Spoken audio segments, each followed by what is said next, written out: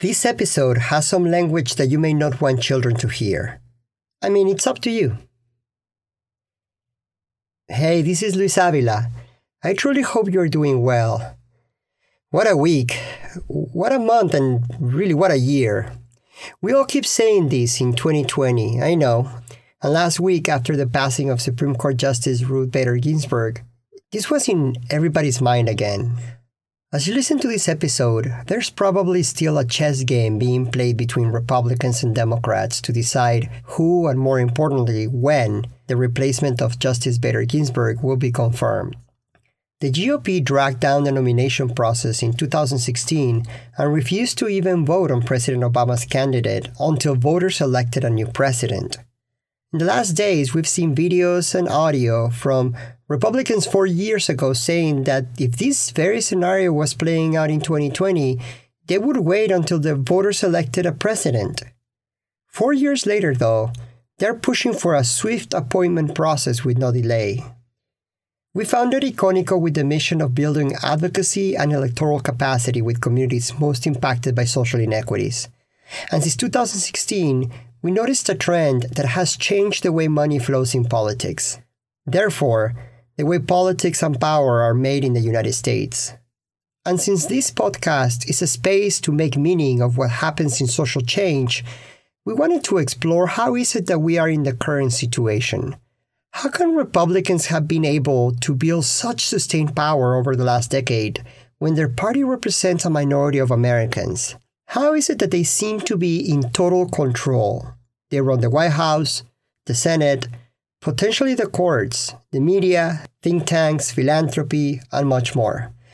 A new political infrastructure is being created by communities in both parties in all states across the country. Both conservative and progressive organizations are being funded outside of the political party system to win elections and to advance agendas.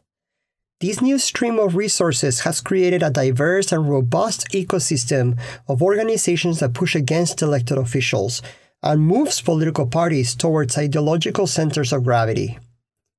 In today's episode, we explore this new trend and talk to someone who has closely studied the way Republicans have effectively built these networks of power for decades.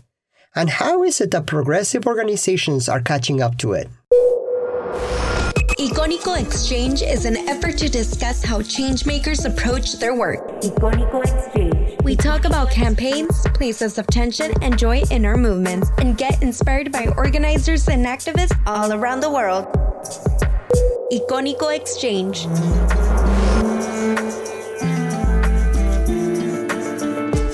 This week's guest is Luis Heredia, the current executive director for the Arizona Education Association, the largest labor union in the state. He has dedicated a lot of energy to raise awareness about how Republicans have been able to hold on to power in this new battleground state, and in other places as well. He often talks about how conservatives have been building a political infrastructure that allows them to have aligned and disciplined influence by having networked individuals at all levels of private, political, and government institutions. As usual in this show, we wanted to learn more about Luis and what he does without telling us his title. I consider myself a connector of individuals that work for the organization, being a manager per se, but is primarily being a person that is able to connect employees to the mission of the organization, which is to give power or develop power that people already have to take action for a goal of a better public education in Arizona. Luis is originally from Yuma, Arizona, a border town in the southwest corner of the state that has generated a lot of the current talent in Arizona's democratic politics. Luis has worked in congressional offices, he's a delegate to the DNC, and he's building political infrastructure every electoral cycle. So I wanted to talk to him because he's a student of political infrastructure. I wanted to know why was he so interested in this topic and where he got that from. Where did he get the energy and ambition to do the work he does? This is what he shared. I've shared this story often that I think when I remember individuals that would just do that would take action because they walked into the responsibility. Nobody assigned them that role. Nobody kind of anointed them. But it was my grandmother, my dad's mother. I practically was raised by her. Both my parents worked, so I would visit her. I would take care of her when she was left alone or she was sick.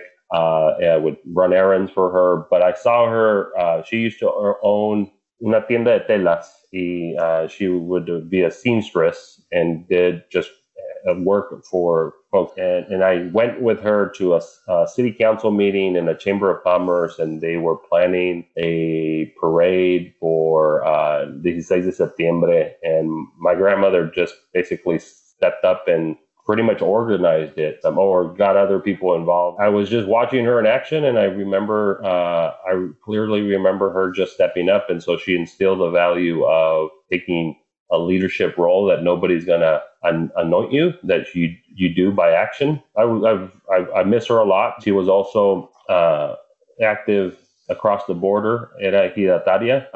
So she was part of an ejido her entire life, and she took a lot of pride to that. And she was among the first women slate that were elected to be part of the executive board of the ejido in the early 1990s. I love the story of Luis's grandma. I think we all have warriors like her in our families, and it's always powerful when we find them. Luis also sprinkles the conversation with Spanish language words, code switching and offering language that carries a lot of meaning and tells us more about his border roots. We heard him say one word that I like to pull out to weave this conversation, and that is the word ejidos, a system of reparations that the Mexican government created after the 1910 revolution, which allowed communities to manage plots of lands as cooperatives, creating systems of self-government that up until the 1990s had a significant amount of power in Mexican politics. Because they were self-governing, these individuals were constantly following and shaping policy. They even cultivated their own candidates for state and national office, and they were a voting bloc for the party in power. Ejidos owned a significant amount of resources in states that allowed them to shape and control local politics for decades. After the North American Free Trade Agreement, or NAFTA, the Mexican government allowed for these self-governed land cooperatives to sell or rent their land, and the ejido system started declining in power, as they were broken into smaller pieces. They lost the ability to influence the federal government and to protect rural economies, and millions of Mexican people who toiled those lands migrated to cities and other countries. Who holds power matters in Mexico, in the US, in our states, in our cities. It matters everywhere. And lately, it feels like Republicans have a lot of that, a lot of power. How is that? Well, you say the word, and so it is about power. It is not about ideology. It is not about an issue. It is not about who says it or who is the spokesperson. If you would take the words that they described Donald Trump before he was a candidate, in the beginning process that he was a candidate, Republicans were very critical of him, but they all fell in line because it's fundamental. Power is the goal. And if you clearly understand power, that Republicans do so well they will get to the policy issue. They will be champions to the ideology. You only have to look at the legacy of them appointing a list of white men to district courts. The people that are empowered to do really bad things for this country, and they know. They would give a fuck about if it was Donald Trump or someone else more sinister. They fall in line because of power. And I think an internal reflection is that I think liberals, progressive Democrats were distracted because we're passionate about issues that get us to play politics. We never really have a conversation of what power is and what power does to us. Power is defined as the ability to act or produce an effect. So when we talk about political power, it can be explained as who gets to make decisions and who those decisions benefit. So who makes decisions lately? For me, it feels like decisions are being made by a minority who has a lot of control over our lives. A small minority of mostly white, socially conservative, straight males that have been championing attacks against economically challenged and racially segregated communities for decades. They exist in both parties, but lately, the Democratic Party has had to reckon with this. A more racially and politically diverse coalition of young people are pushing the party to have difficult conversations. Therefore, the energy is in many places at once. So holding on to power for Republicans, it's easier than the efforts for Democrats to take it. But I still wanted to know how this looked like in the Republican side. How they sustained power, even when they continued to lose the popular vote. Polls show overwhelming support for issues they continue to hold back. They are a party that hasn't truly evolved when it comes to the baseline vision they present of the country. So how is it that so many of them fall in line? How did they build this network of disciplined individuals? So they've been able to, it's always about people. And if you look deep down outside of the money and power that corporations have and special interests, we would learn a lot how they invest in young attorneys that come into a law firm that end up doing work for, corporations and other special interests. And then they move to become policy advisors to the legislature. And then they end up, they jump from that policy position to a campaign, and they have an enormous amount of influence that they yield because of the people that they've been incubated, and they've been allowed to exercise that power in different functions of both the corporate world, the policy world, and the electoral world. For example, it's not. The RNC is not the powerhouse. You have a real strong Republican Governors Association. You have this thing called the Republican State Leadership Committee, and they have been investing in people throughout the country. There are organizations like Turning Point that funnels money to college campuses to build ideologues, and then they pay for internships and campaigns or special interest groups, connecting the dots for them that they can easily hop from being a college student to running a campaign for the Republican Governors Association. There's definitely more than talent to holding on to power. In the last electoral cycles, the GOP has blatantly spoken about voter suppression tactics as a way to remain in power in states where demographics are changing. As you listen to this, states that are led by Republicans are purging their lists of registered voters under the pretense if you don't use it, you lose it. There are reports of thousands of voter signatures that according to them do not match the original one on file and are being disqualified. And in one of the worst-case scenarios, the presidential election could be decided by a Supreme Court that is overwhelmingly conservative. The system is working to keep power for some. Who are they? In 2010, a small group of CEOs and other heads of corporations ushered a new way of doing politics in the United States.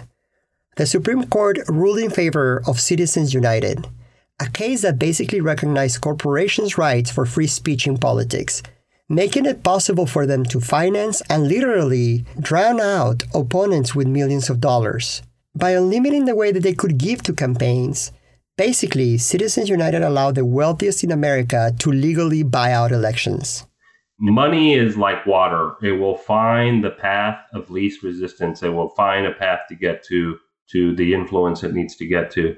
But the origins, before McCain-Feingold, which was a ban on soft money that the parties used to have to do voter registration, to do voter communication, maybe not in the elect Joe Smith or Jose Rodriguez to this political office, because you had to use hard money for that.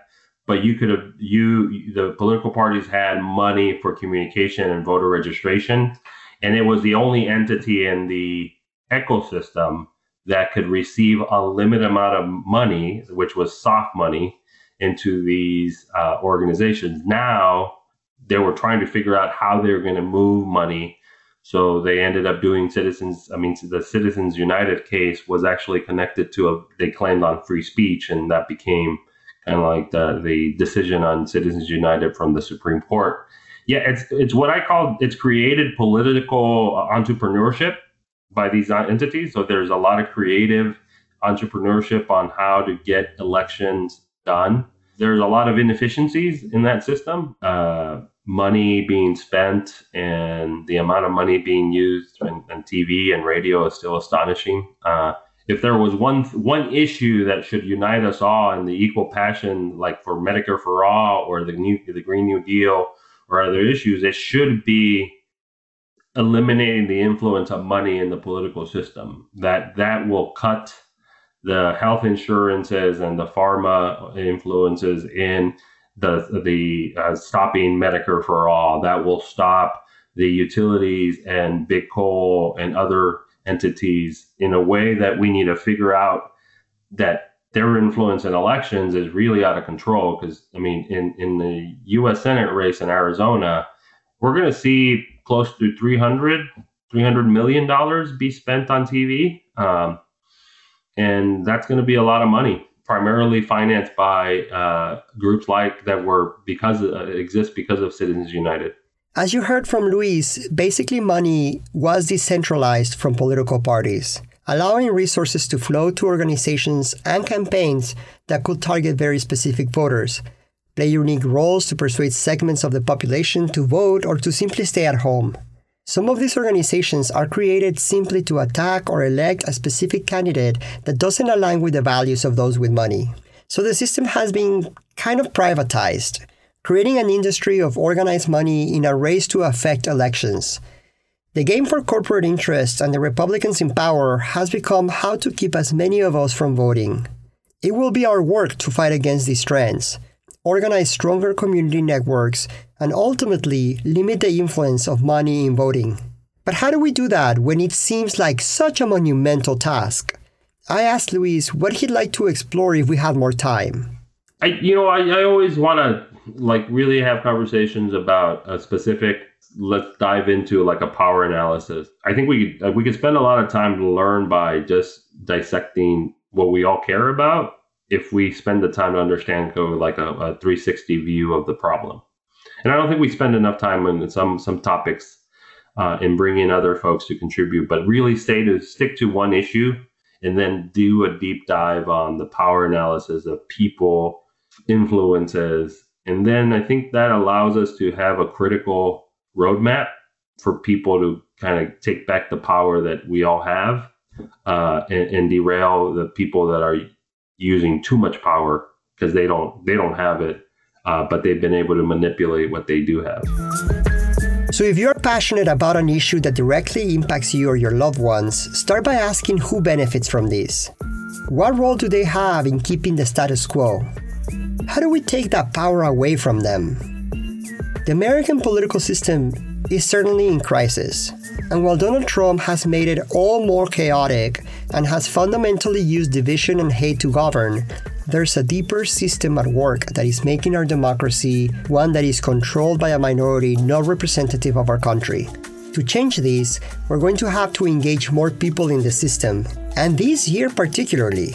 We have a unique opportunity to shape the future of this country.